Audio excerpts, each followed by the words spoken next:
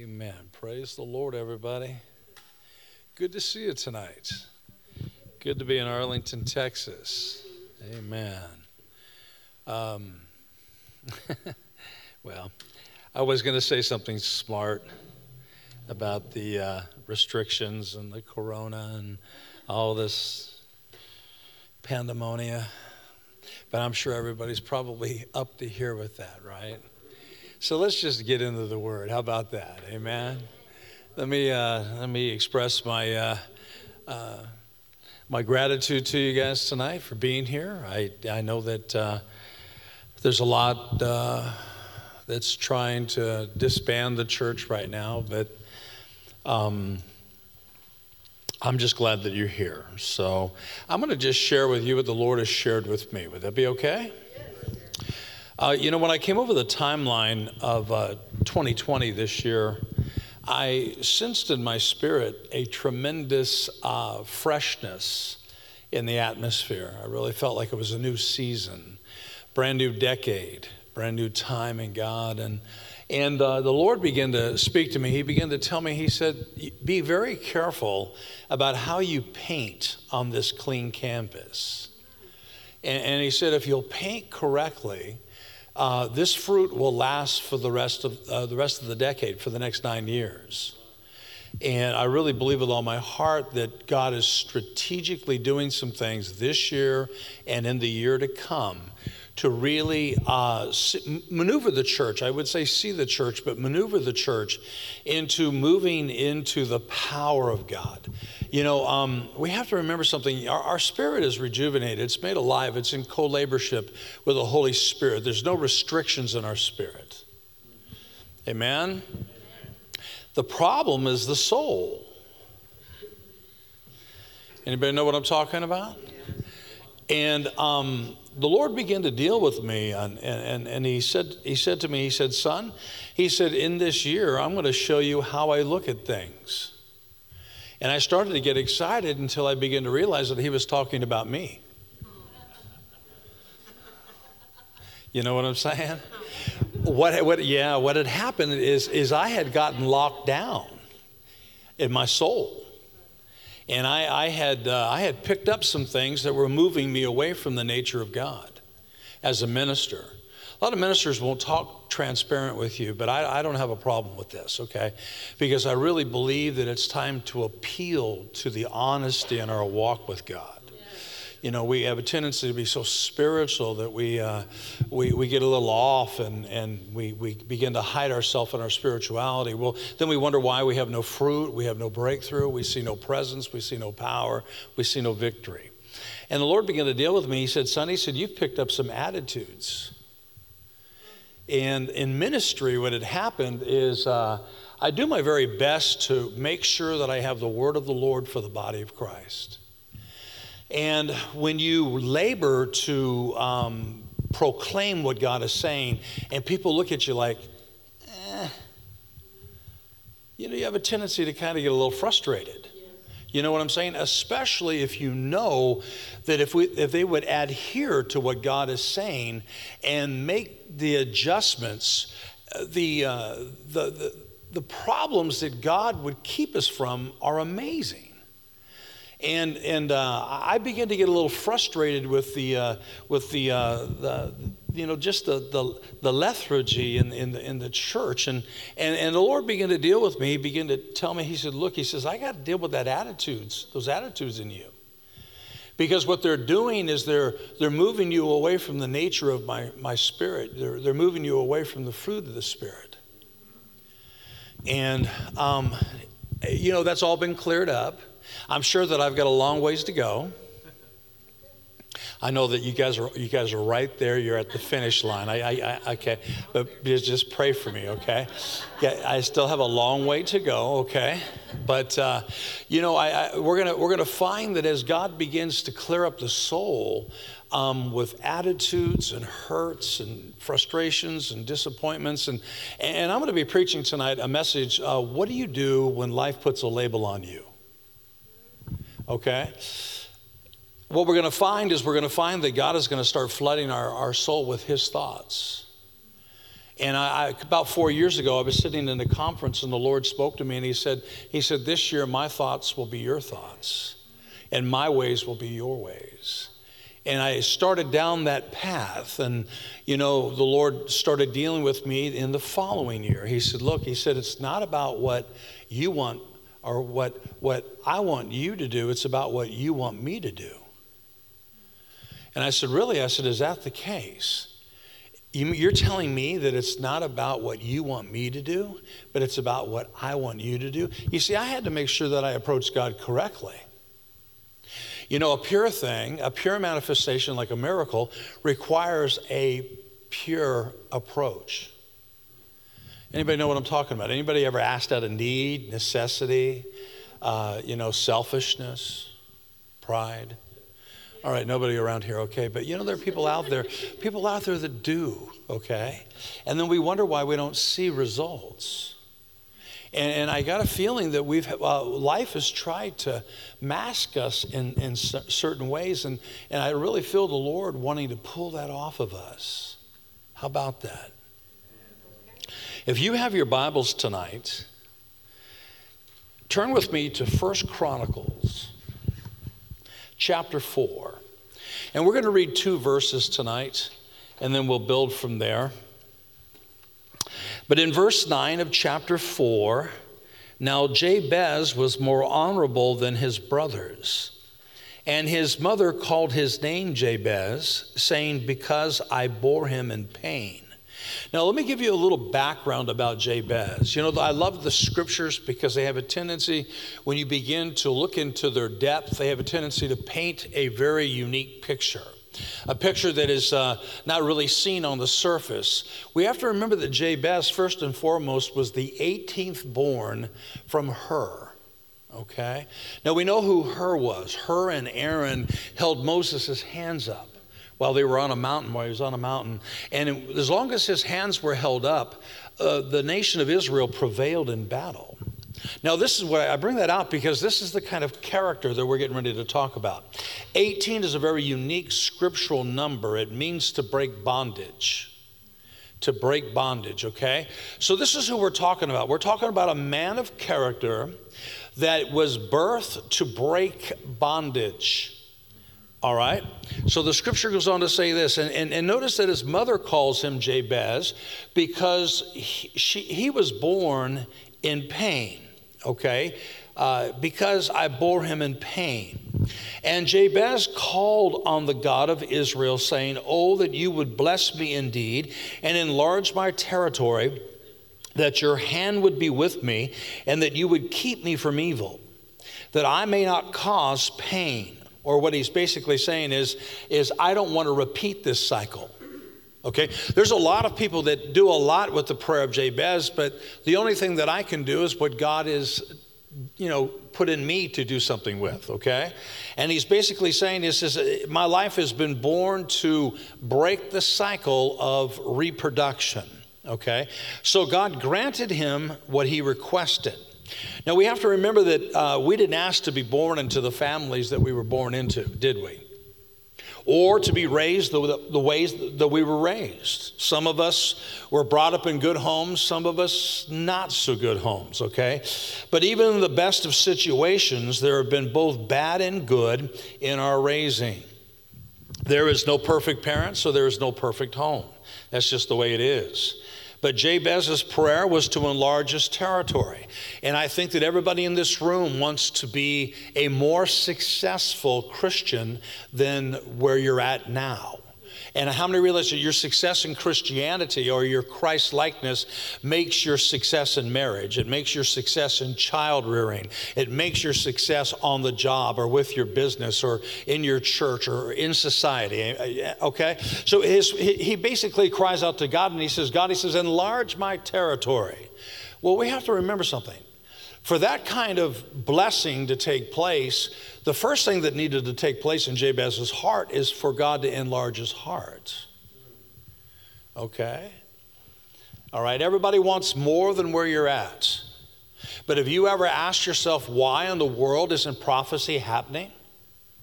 Why in the world isn't visions and dreams coming to pass? You ever asked yourself that? Okay, how many wouldn't say anything no matter what I say? Everybody in this room is in time waiting on a time. And everybody in this room is a victim of a prophetic word or a prophetic moment.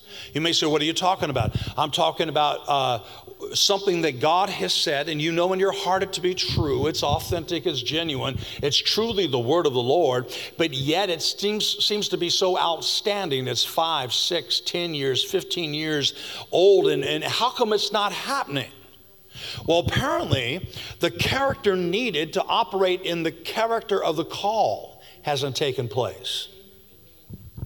Doesn't mean that God doesn't know that you don't have the character to do this, because he would have never said or shown you what he said or shown you unless he knew that you were already equipped with the character to rise to the occasion.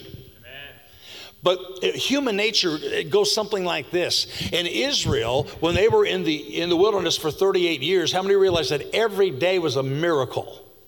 They got manna every day from God. They got something that they didn't work for. All right, I'm going to try it over here. I said they got something that they didn't work for. Now, how many realize it's the difference between the 5 wise and the 5 foolish virgins in Matthew 25? There were those that knew how to birth, and there are those that always want to borrow. And if you know how to birth, then basically your walk with God, your intensity in your walk with God, your desire for closeness, your desire for transition and repentance and elevation and growth and maturity, it's just a burning substance on the altar of your heart. Okay? And we have to remember that these are the people that are ready for feasts. These are the people that are ready for seasons. These are the people that are ready for the next level. These are the people that are walking in fulfillment. But people that are always borrowing, people that are gleaming something that they didn't work for, didn't develop the character to see the miracle. Doesn't mean that God's changed. He's still a miracle worker. But here's the thing. There came a day where the manna stopped. And I personally believe that we are in a time where what folk used to be able to borrow from the last decade has stopped. And God is asking all of us to grow up. God is asking all of us to be accountable and be responsible. Pay attention to conviction. Pay attention to unctions. Pay attention to promptings. Pay attention to leadings. Be obedient in the moment. If you want to be great in something big, you have to be great in something small. Don't you? You got to be faithful in the small things. If you're going to be faithful in the big things, it's just the way it works. Okay? So the day of borrowing, the day of getting something for nothing's over. You might say, well, I'm not going to turn grace into works. Well, that's not what I'm talking about. Because if you understand faith, you understand that faith does have works. I'll show you my faith by my works, and my works will show you my faith. Right? So what are the works of the believer? The works of the believer are prayer, fasting, conviction, repentance, soul winning. Come on, amen. All kinds of things that we're supposed to be doing that most Christians don't do. Love the way you're shouting right now. Okay? So we have to remember that Jabez's prayer was, first and foremost, enlarge my territory or enlarge my heart. Here's what we have to pay attention to. When you can always tell when somebody's heart's changed, their attitude has changed. Anybody ever been around anybody that, had an attitude that was talking louder than the character of their words? You know what I'm saying? Okay? I'm just going to let you know how I really feel. With my attitude, I don't have the character to actually vocalize it, but I'm going to let you know how I really feel with my attitude. Amen. Okay? So your attitude changes when your heart changes. And this is good news. It really is. All right? So we have to remember that he did pray for God's hand to be with him, or that the right hand of God speaks of 3 things in Scripture. First and foremost, it speaks of the blessing of the Lord. Okay, these are important things. And we're going to look at all 3 tonight. The second thing that the right hand of God defines itself or means in Scripture is authority. Authority. And the third thing that the right hand of God speaks of is intercession. How many realize that we need to give ourselves to prayer? Especially now. You know, the Lord said something to me, you know, when the Lord began to clear up my soul and he began to get me back in sync, in cadence, in harmony with the fruit of the Spirit, the divine nature of God. Then and only then was my soul in alignment to actually have God kind of thoughts.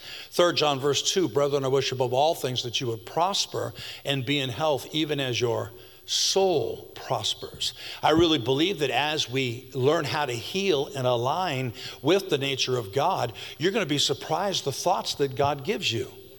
Let me just drop a God thought on you. Can I do that?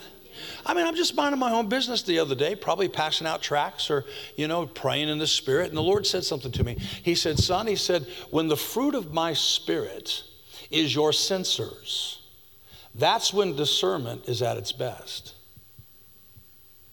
Who thinks like that? How many realize that, you know, that's way above your pay grade? You know, you're getting that information. You're getting the download, amen, from the one who knows what's next, right?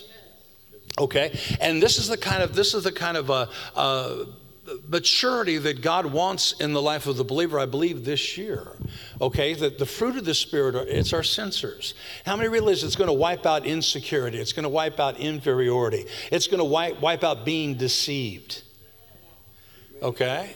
You know, a person that doesn't even apply the Word of God is deceiving themselves. The enemy doesn't even have to get involved. Right? Are we okay tonight? Okay. So I think that he also prayed that God would keep him from evil and that he would keep him from repeating cycles. Because what's interesting, what I want to really tackle tonight is this. The man's mother basically said, I'm going to call him this because he was born in pain.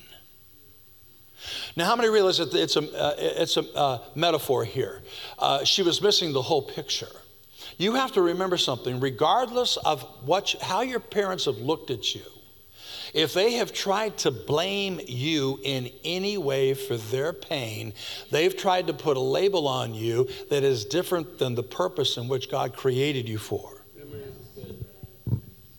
A lot of people, well, you know, children are an inconvenience or you know, my child caused me this hurt or caused me that pain. Well, let me just say something to you. The next generation is designed to reveal us. Just like marriage is designed to reveal us. Your wife, well, you know, the Lord told me one day, he said, number one, I'm tired of you talking about my daughter. I said, well, thank you. And he said, I sent that woman into your life to reveal your life. Sorry, fellas. And the Lord basically brought me to an understanding. You know, Adam was in tune with the Father when God was telling him what to call creation. And then all of a sudden, God put him into a deep sleep and took a bone from his side and a rib from his side and made Eve, of course, out of this. And then the scripture says that God waited to see what Adam would call her. You know what his hope was? His hope was that Adam would say about Eve what was in the Father's heart to say about Eve. Okay? Fellas, you're going to get a lot of mileage out of that. Find out what's in the heart of the Father about your wife. Find out what's in the heart of the Father about your husband. And let that be your communication. That was worth the drive tonight, y'all. Amen. And can I encourage you? Every family's got its cycles. Right? And our ambition, I pray that our ambition tonight is that we would strive to make these cycles something that we can put an end to, that we wouldn't leave them unsettled. Matthew 13, verse 41 says, the Son of Man shall send forth his angels, and they shall gather out of his kingdom all things that offend. Okay? Would you like to know what an offense is? An offense is a missed opportunity to honor the Lord. You yielded to something, and there's a reason why you yielded to it. It's normally an unresolved issue somewhere. Okay? And he's going to remove this and them that do iniquity. The Living Bible calls it this, living or everything that causes sin and stumbling. This is what God is going to remove. Or basically, Jesus knows exactly what to say and what to do to get 100% effect. How many realize that we can't lie in the face of knowledge? Okay? So God knows exactly what to say and what to do. Amen. And I will tell you this, that when we're talking about resolving indifferences, either with us or with ourselves or with others around us, this day can come a whole lot quicker if the parties that are involved are willing. If you're willing as an individual, or if the group of people that you've had some problems with are willing, you can definitely make reconciliation a whole lot quicker. But if things delay, what you have to be careful about is this, that you don't get angry or feel guilty. Okay?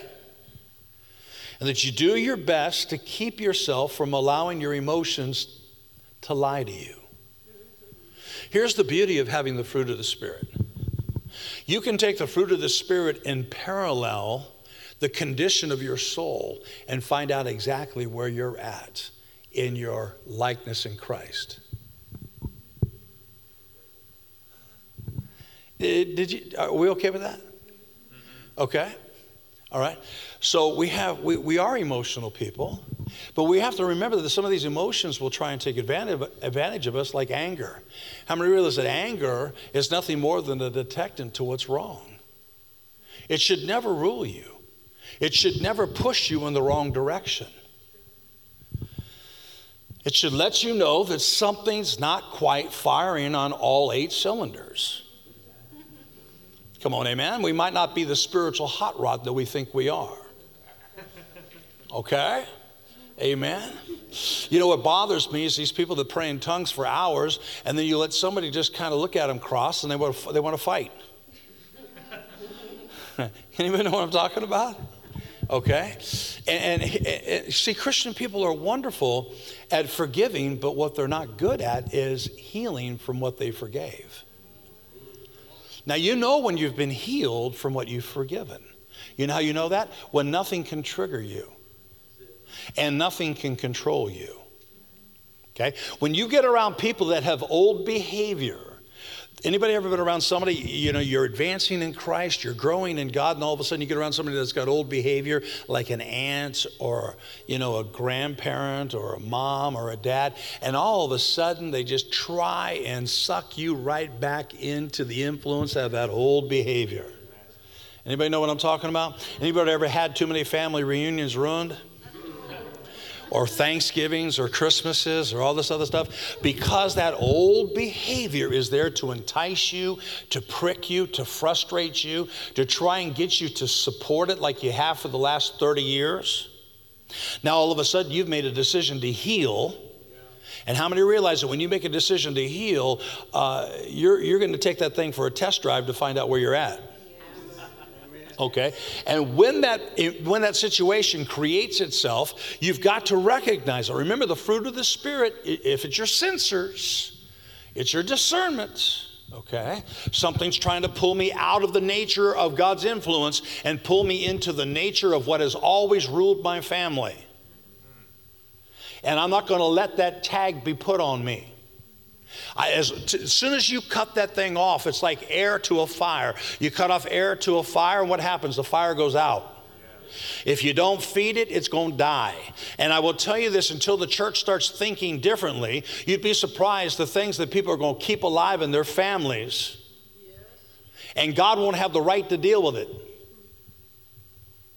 What did I just say that? I hope I'm on record too. Amen. Hello? It means that we're going to have to be honest, okay? So here's the thing, and if, like I said, if other people don't want to get right, you owe it to yourself to get right. Because they'll never have the opportunity to do what's right until somebody involved does. So why in the world why would you let a moment in time still control you 15, 20, 25 years down the road? Okay? Doesn't make any sense. I just say we get that stone out of our shoe tonight. Or that stone out of our bed tonight.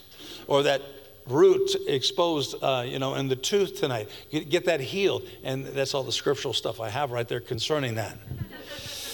Okay? Amen. So let's look at the three things that we talked about tonight concerning blessing. Everybody say blessing. We have to remember that Jabez, his mother, put a label on him because she bore him in pain. Believers today must be thinking differently if things are going to turn out differently. Those that are hurting are going to put labels on you. They put labels on Jesus. Did you ever notice that the ones that were hurting on the outside put the label of miracle worker on Jesus? But the ones that were hurting on the inside always put labels like, he casts out devils, with the finger of God, or he's a drunkard, or he's a friend of harlots and all different. What was going on? There was something that was raging on the inside with these people. Always remember this: poverty and religion are twin sisters. Okay? Now, remember in John 9 when Jesus opened the eyes of the blind? How many realize that the blind dude, he didn't have a problem with that? Amen. Right? You knew who had a problem with it? The religious folk. Okay? And then all of a sudden we transition into John 10, and Jesus says, I'm the door. Right? Nobody can come into this thing other than through the door. And if you try and do it any other way, you're a thief and a robber. And he goes right down into verse 10 and he says, the thief comes to kill, steal, and destroy. But I've come that you might have life and have it more abundantly. There is no demonic activity in John 9 or John 10. What he's talking about is religious systems that want to keep people blind. You see, here's the deal. When you can get around somebody that will open your eyes, religion in people are going to have a problem with this. You know why? Because they want you just as broke, busted, and disgusted and miserable as they are. Okay? And why in the world would you let that religious spirit keep you blind from the truth? Nothing to do with the devil. It has everything to do with systems. You might say, well, what's at the root of the system? Well, I got a feeling that at the root of the system is definitely the enemy. Okay? But I'm thankful tonight that Jesus was anointed by the Father to heal both the brokenhearted as well as those that needed recovery of sight. Right? 1 John chapter 3 and verse 8, for this purpose was the Son of God manifest, that he might destroy the works of the devil. God knows exactly where and how long strongholds have been there. Okay? We need to understand this, and we've got to be very careful about how we leave the right impression or imprint on people. Got to be very careful. The Lord told me, he said, you be careful about how you paint this year. Paint carefully. I've been putting out, if you want to follow me on Facebook or if you want to follow this message, you can go to my website, timhinesministries.com, and sign up to receive the newsletter, because I'm going to be writing about healing the soul all year long. The Lord told me, he said, this year I'm going to show you what a whole soul looks like. And my people will be able to think differently when they get healed in their mind, will, and their emotions. They're going to receive miracles. Healings will become that much more rapid and more effective, and it'll be fruit that remains. Anybody ever been prayed for and 3 weeks later you got the same symptoms? Something wrong, y'all. I'm just saying. Okay? We got to pay attention to the gnats that are in the ointment, small foxes that are spoiling the vine. Okay? So I've been putting out on Facebook and writing about this whole soul approach, and I call it thoughts from a whole soul. Listen to what I'm going to say. People that are blaming you for whatever they're blaming you for, especially if you are innocent of the charges. How many realize being right is not worth it sometimes? If being right is important, more important to you than staying in agreement, staying in unity, then I don't think that being right's that important. if it leads to division, okay? Can I just tell you something? The truth knows how to stand on its own. And you are submitted to a righteous judge. You know what that means? It means that you don't have to defend yourself. Okay? All I have to do is just do what's right. Okay? And I will tell you, there's a lot of people that will assume the responsibility of reconciling their families when maybe your family's not ready to be reconciled yet. All right? You cannot pick up that responsibility because it takes a willingness. Right? Okay? And there's a lot of people that feel guilt about this and they end up, being, divided and compounding the problem, all because they're trying to exercise what's right. Let God fight the battle. If you don't let God fight the battle, you know what you're going to do? You're going to get frustrated. Anybody know what I'm talking about? How come I'm not past this? How come I'm not over this? How come I haven't had the victory? And anybody know what I'm talking about? Okay, frustrated. And God knows exactly how long, I don't know why I want to get off on this, but my soul had been locked down. The Roman centurion's soul was not locked down. It was not locked down with Jewish law and traditions and all this other nonsense. He said, I've been studying you, Jesus. You just speak the word. You don't even have to come with me. Don't you think that's where God wants to get our soul? I've been studying you. I've been studying you, Jesus, and all I want you to do is just speak to the mountain, speak to the tree. Just speak the word, and you don't even have to go with me, even though he will go with you, okay? And he says, I'm a man under authority. I say, one to one, go, and he goes. I say to another, come, and he comes. But when you bounce just a little bit down into Matthew's gospel, right around chapter 19, what you'll find that there was not a Roman centurion, but the rich young ruler that came to Jesus. And he said, what must I do to be saved? And Jesus said, well, keep the commandments. And he said, I've kept the commandments from my youth. Now you need to look at this. He quotes 7 out of the 10, Jesus does. Why? Because Jesus knows what to say and what to do to get 100% effect. Okay?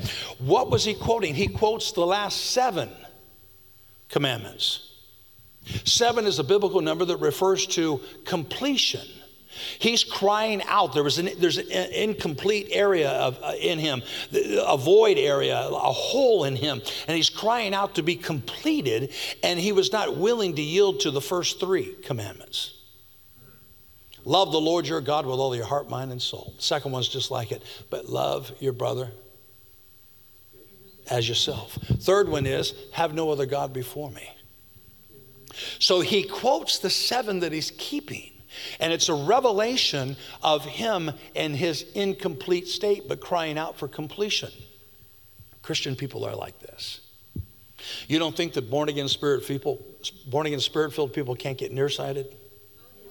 Sure they can, okay? And he was not willing to keep the first 3. And this is what's interesting to me. Jesus said, okay, let me just cut to the chase here and show you where you're not willing to keep the first 3, how you're not willing to keep the first 3, how you're not willing to submit to the deity of my lordship. Go and sell what you have and give it to the poor and come and follow me. Never told anybody to follow him that he didn't make an apostle. The man rejected apostolic destiny, all because he was not willing to submit to deity. Still crying out. I know people in church like this all over America, crying out for completion, but not willing to submit to the present day rule of the Lord. Still wanting to live in a time where they got a miracle for what they didn't work for. Okay? He said it's easier for a camel to go through the eye of a needle. And we know that camels, there's eye gates and walls, and they process livestock and all this kind of other stuff. We know that a camel can't go through that eye gate unless it's on its knees, unless it's unloaded from the previous destination. So Jesus is telling this man, I got to get off of you what you brought to me, what I've helped you see. I got to get that off of you, because it's your wall.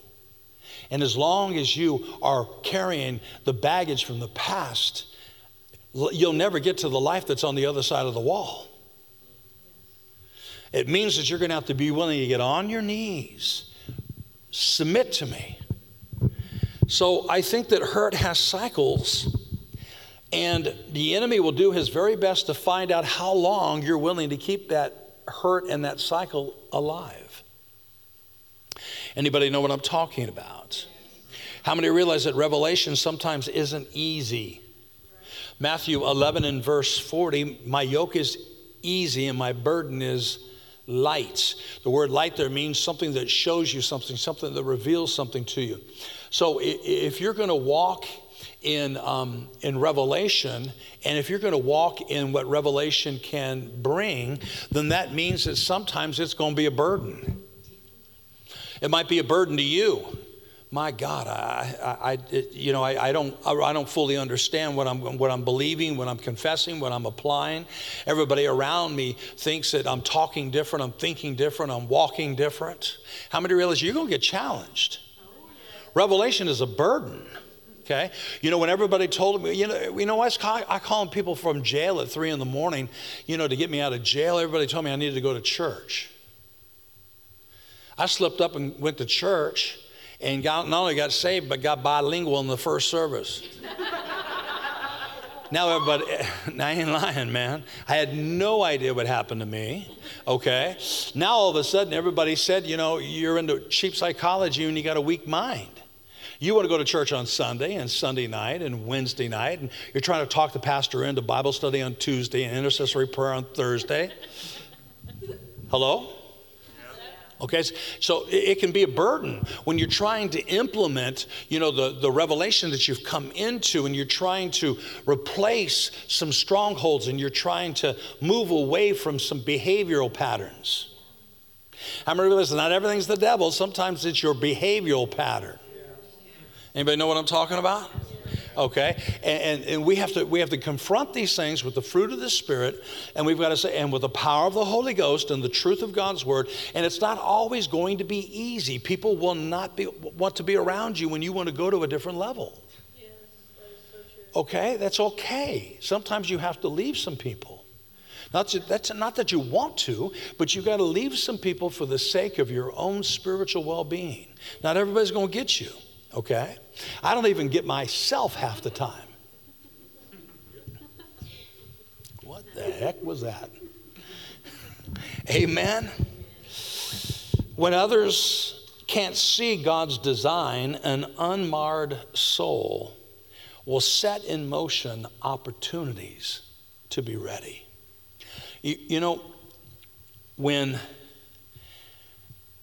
When people... Here's what I want to say about this. When you have to be in one position and one position alone, and that is just to be in a solid position, to be able to do what is right when right is required. We teach our kids, hey, look, you can't control what other people do, but you can control yourself. Okay, you do what's right regardless. And how many realize that means you got to stand on your own sometimes, majority of the time. Okay, so Jabez was a good child, just somebody had put a bad label on him. Just like a lot of people in this room tonight. Most people don't look at the pain that people are bringing to them, no matter how small or how great, as being one of the pathways of resolve. Okay, God will use your marriage to heal you. The Lord told me, he said, listen, don't blame that woman for what she's revealing. You know how many realize it has nothing to do with toilet paper going this way or toilet paper going that way? Right? Does anybody know what I'm talking about? Just certain things that we like, that we have, that our spouses have a tendency to kind of provoke. Has nothing to do with straight lines or just wavy lines in the carpet when you vacuum. Thank God the carpet's vacuumed. Has nothing to do with toothpaste being squeezed in the middle or rolled up from the back. Right? Who cares? Who cares? But you'd be surprised at the stuff we get hung up on. Well, she just drives me crazy and just does things on purpose. There's a lot of women that think that men leave their underwear in your pathway at the house as some kind of an irritant. Let me just say something to you about men. We're not smart enough to do that. So get over it. Pick it up, put it in the dirty clothes. Okay? Thank you. One man on the front row. Not a mouse, a man, praise the Lord. Amen. And you know, what's interesting sometimes is when you think that you know somebody, and all it takes is the right circumstance, the right situation, and then all of a sudden something comes out of that somebody, you kind of go, whoa, I didn't know that was there, right? I mean, my wife ran into this situation just not too long ago. She was at lunch with her girlfriend, and she went to the bathroom, and the phone rang, and it was her husband, which is a good friend of ours. And she answered the phone and said, hey, she's in the bathroom. I'll have her call you as soon as she gets back. That's all it took. Now, all of a sudden, this woman is thinking bad thoughts about her and my wife and her husband, all because 18 years prior, she had not made peace with his unfaithfulness. And she's gone from relationship to relationship to relationship, little innocent things. Now all of a sudden still triggering, still provoking, still bringing out the pain. Okay? Now concerning authority, please catch this. The character of our children is born through the life and the breath of a father. You need to hear this, okay? Timothy's mother raised him in the faith, not his father, Acts 16. We know what happens here. We know that Timothy's father is a Greek. He's not a believer, but I'm thankful that his grandmother, his mother, and him were established in the faith of God. In Matthew 20 and 20, it was the mother of James and John that wanted them to sit on Jesus' right and left side, right? This is the heart. This is the heart. Ideally it would be awesome if both set of parents were underneath the same roof. Wouldn't you agree? Yes. But how many realize that there's a big difference between the way the father parents and the way the mother parents? Yeah. Okay? Huge. All right? It's huge. As I travel across the nation, I can always tell when the pulpit that I'm preaching for has been fathered or hasn't. You know how I can tell? His approach to the congregation will be mothering. But a pulpit that has been fathered will father the congregation. Okay? Hebrews chapter 12 begins to give us some very unique insights. And I want to just share these things with you tonight. Please remember that illegitimacy in our sonship is going to show up. You know how it's going to show up? When somebody hits you with a very secure word called rebuke. You're going to find out where you're at. Hello? When somebody hits you with a very secure word called scourging, you're going to find out where you're at. Remember, your mind, will, and your emotions are there to parallel with the fruit of the Spirit or the divine nature of God. Okay? When somebody hits you with a very mature and secure word called rebuke, scourging, and chastisement. Most people will say, I'm not going to let nobody talk to me that way. Well, what if they're talking to the fragmentation that has robbed you of relationships for years? What if they're talking to the behavioral patterns that you have, not so much demonized or driven by an oppressing spirit, but because you just refuse to grow up? And they're trying to heal you and let you know that, hey, look, I'm a relationship that's not going to bail on you. I'm a relationship that will stick with you, see you through, okay? What if they're trying to get you over the hump? And you just simply say, no, I'm going to stay in my own thought. I'm going to stay in my own ideas. I'm going to stay in my own way of feeling about this situation. And, if you can't relate to me and I can't relate to you, I'll find another church. And the problem is you're now looking for the 30th church. I know people like this. Hello? The Bible tells us to be like a tree planted. Psalms 1. Planted by the river of living water. right? I love Ezekiel's vision right around chapter 47, the river that flowed out of the house of God. You know what it did to the trees that were along the riverbanks? It caused them to bear fruit all 12 months out of the year. You get planted by a river and you'll have an opportunity to overcome what you've allowed the past to rob you from. Okay? And it's going to come through your willingness to mature. You might say, well, I wasn't the cause. Well, now you have been. Maybe you didn't cause the cause, but now you're keeping it alive by using it as an excuse. You know, an excuse is nothing more than a convenient way to lie. Right? Are we okay? Hang in there. I'm almost out of this introduction. I just got a few points for you tonight. Okay?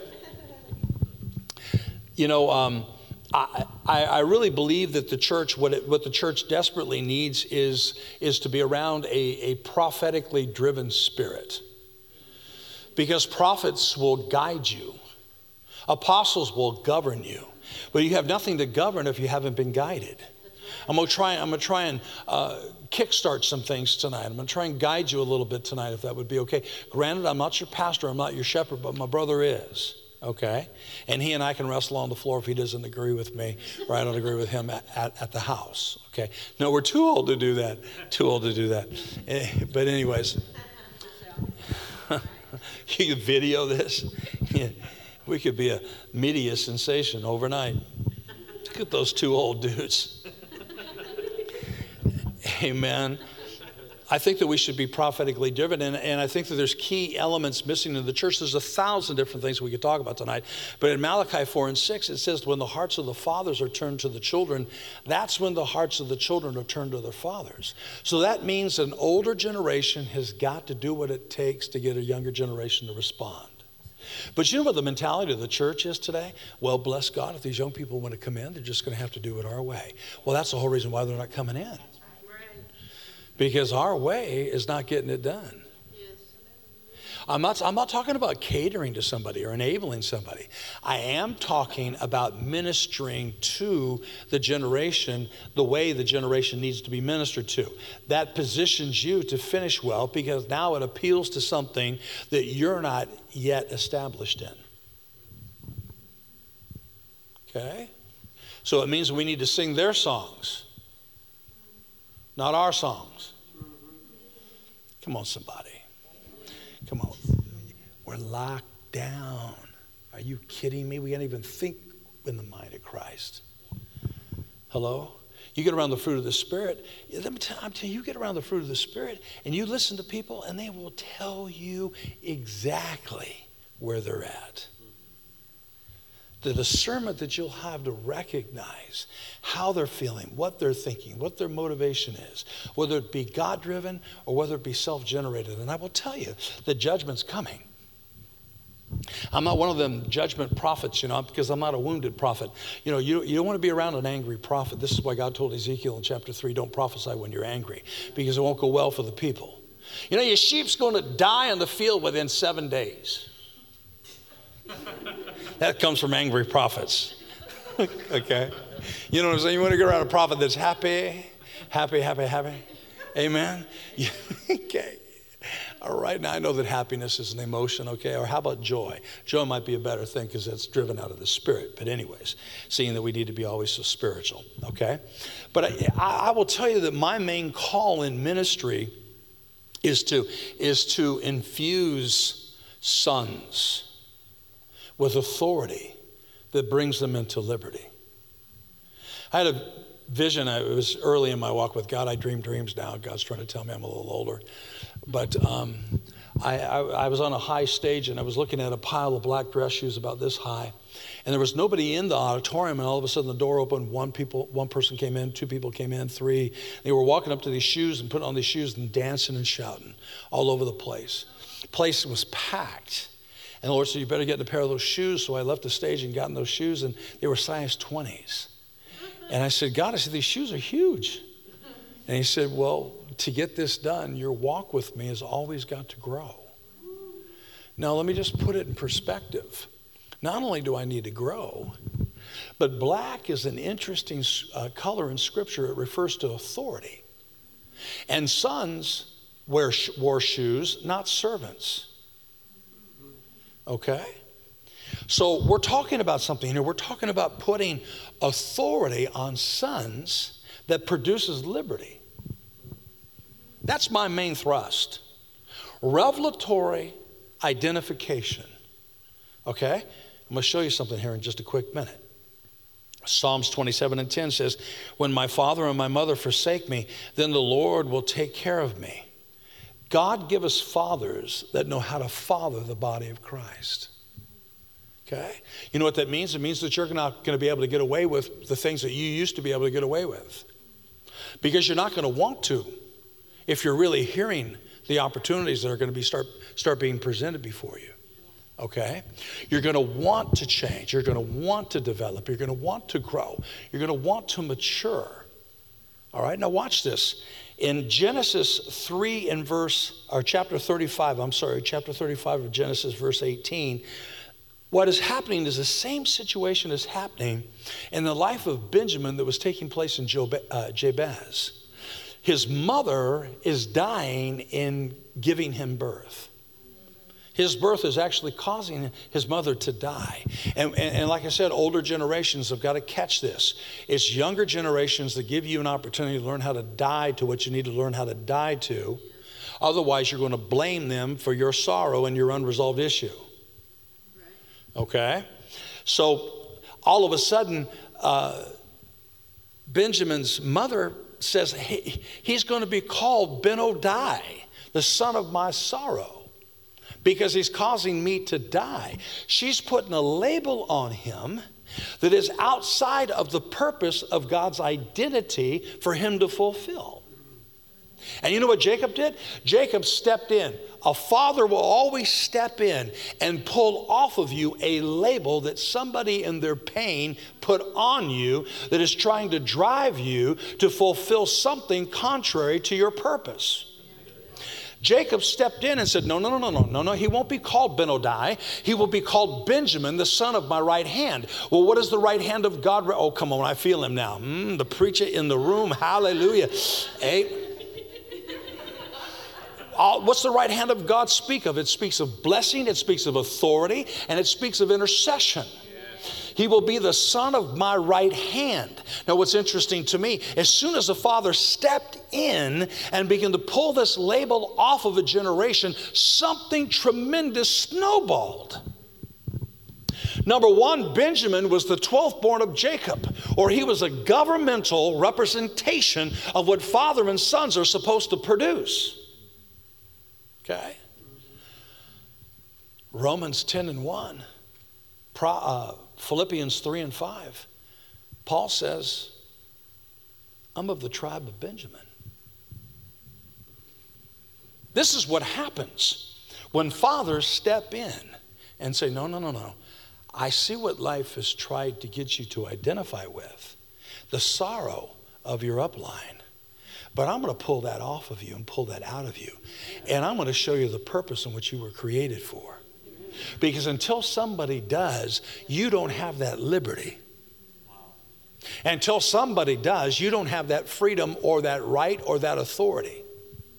Okay? Now watch what happens. In Luke chapter 1, we find that Zacharias, he's the high priest at the time, and he has the customary right, the traditional right, to name his child Zacharias.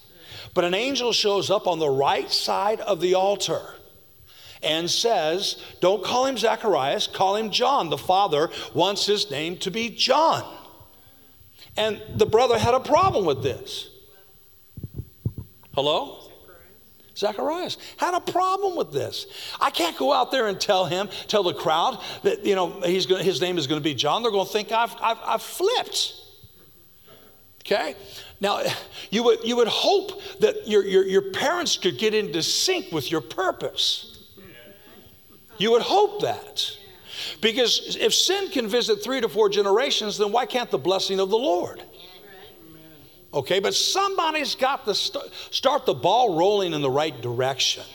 You know, in Luke 19, Jesus said this to not Nicodemus, but Zacchaeus. He said, the only reason I'm here is because you're a son of Abraham. Abraham started the ball rolling for my arrival today. Oh, come on, y'all. This is what you and I got to keep in perspective here. Our obedience in the moment could have years of a manifestation attached to it. Okay? So Zacharias, he's saying, okay, I better get compliant. I'll call him John. His tongue is loosed. He comes out and it says he's not going to be called Zacharias, he's going to be called John. And in verse 66, the scriptures of Luke chapter 1, the scripture says this: the people pondered in their hearts what type of child this was going to be. You know what kind of child he was destined to be, the purpose in which he was destined for? He was, number one, he was to be destined to be the greatest prophet that ever lived. He was destined to proclaim the coming of the Lord. This is what fathers do. They step in, they go, okay, I see something trying to warp your perspective about the purpose in which you were created for, and I've got to step in and pull that label off of you so that you can be released to write 3/4 of the New Testament, to proclaim the coming of the Lord. Okay? So what do you do when life puts a label on you? Well, you better get around a father. Better get around a father. I'm just saying. That reference in Romans was not 10 in verse 1. It was chapter 11 in verse 1. Okay? Now what's interesting to me, and I'm going to begin to close, and you know what that means? It means that probably you've been in some meetings that have heard a preacher say that, and their closing was not even close to being a closing.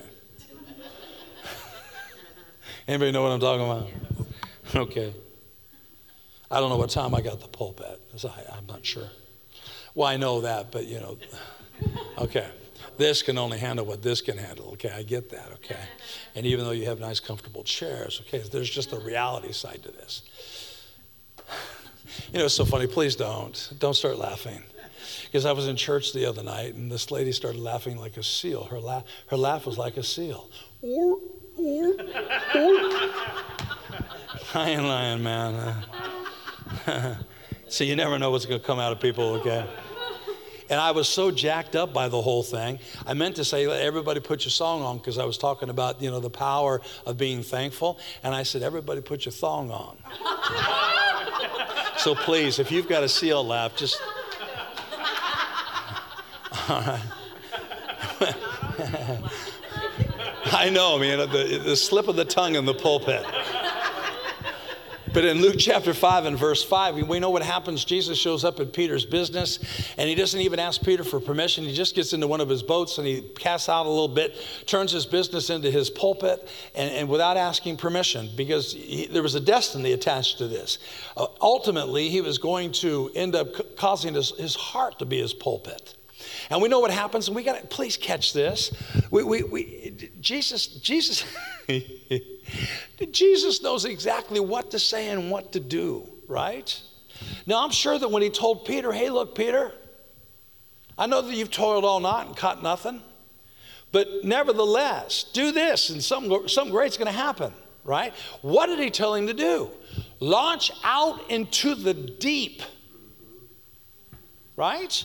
It's kind of an odd saying, because these fishermen, because of their diet, their dietary restrictions, they only ate fish from the shallows.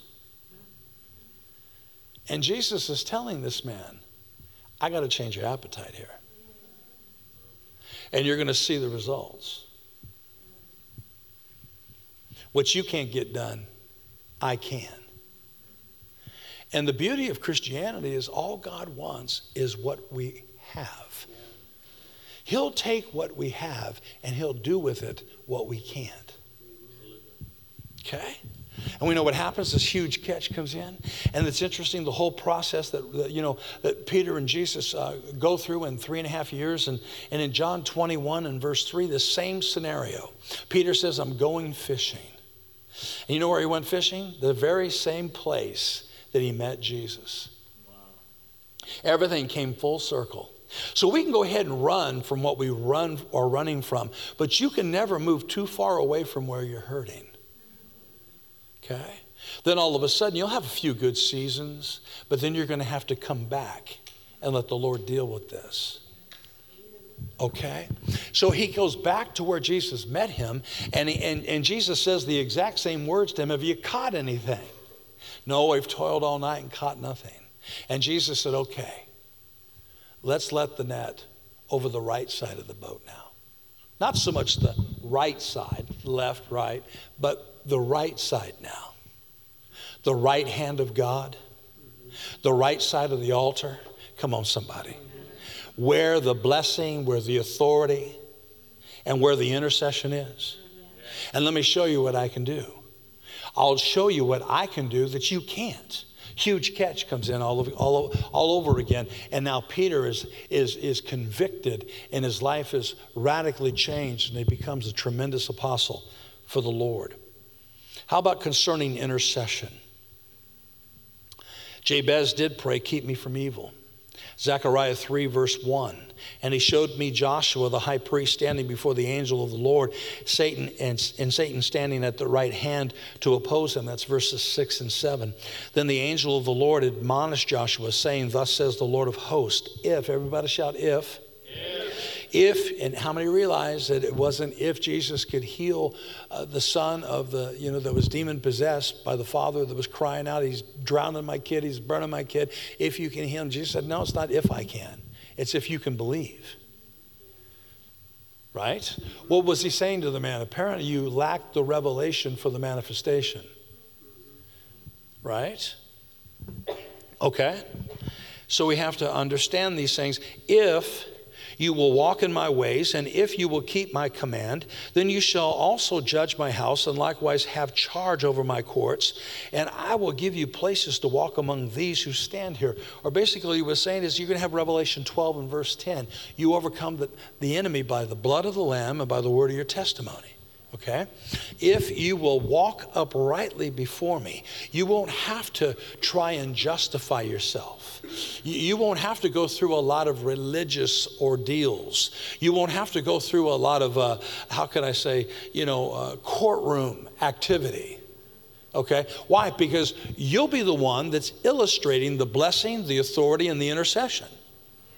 Okay, you'll be operating out of a pureness. Your garment will not have wrinkles or spots or blemishes. You won't be a spot in the midst of the love feast. You won't be a cloud that acts like you got rain but can't produce no rain. Right? How many realize that Jesus is coming in the clouds? You need to understand that. And according to Hebrews 12 and 1, or 12 and 3, saints are symbolic to clouds. He's coming in the clouds, talking about you, talking about multiple yous. All right? Revelation 1 and 7, he's coming with the cloud. Okay? He will not only come with you, but he'll also come in you. And you know what happens then? The drought's over. You now see what prophets hear.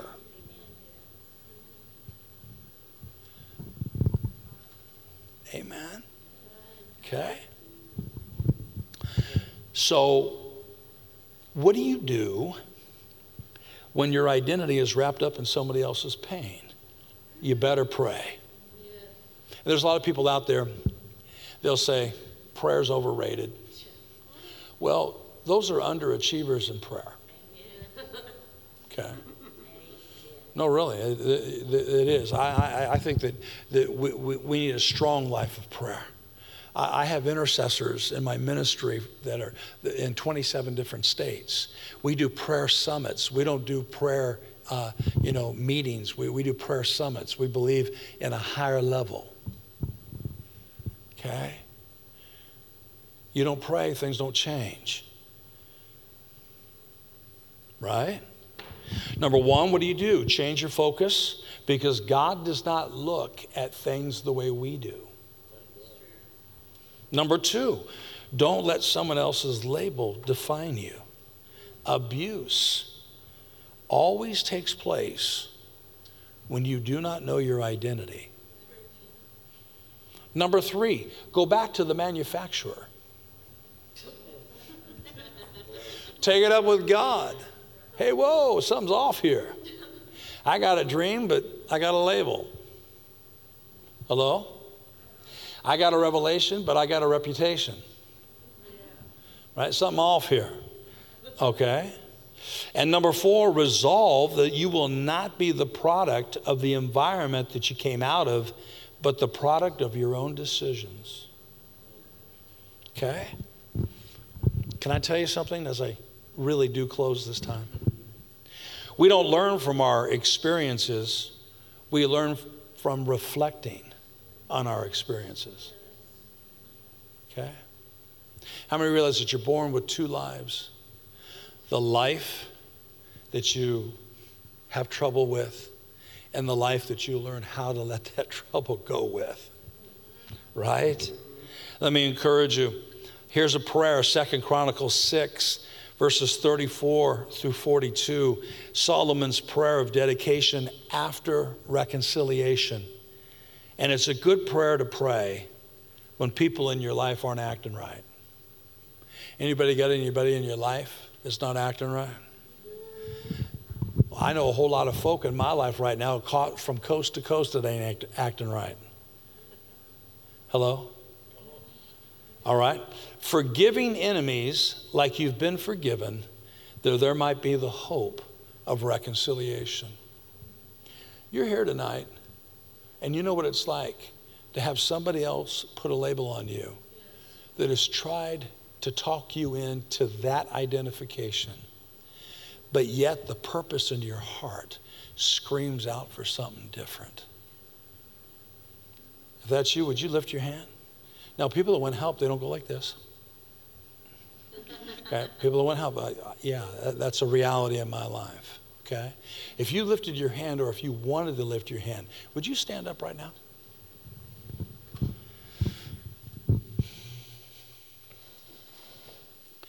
Did anybody get anything tonight? Thank you, Father.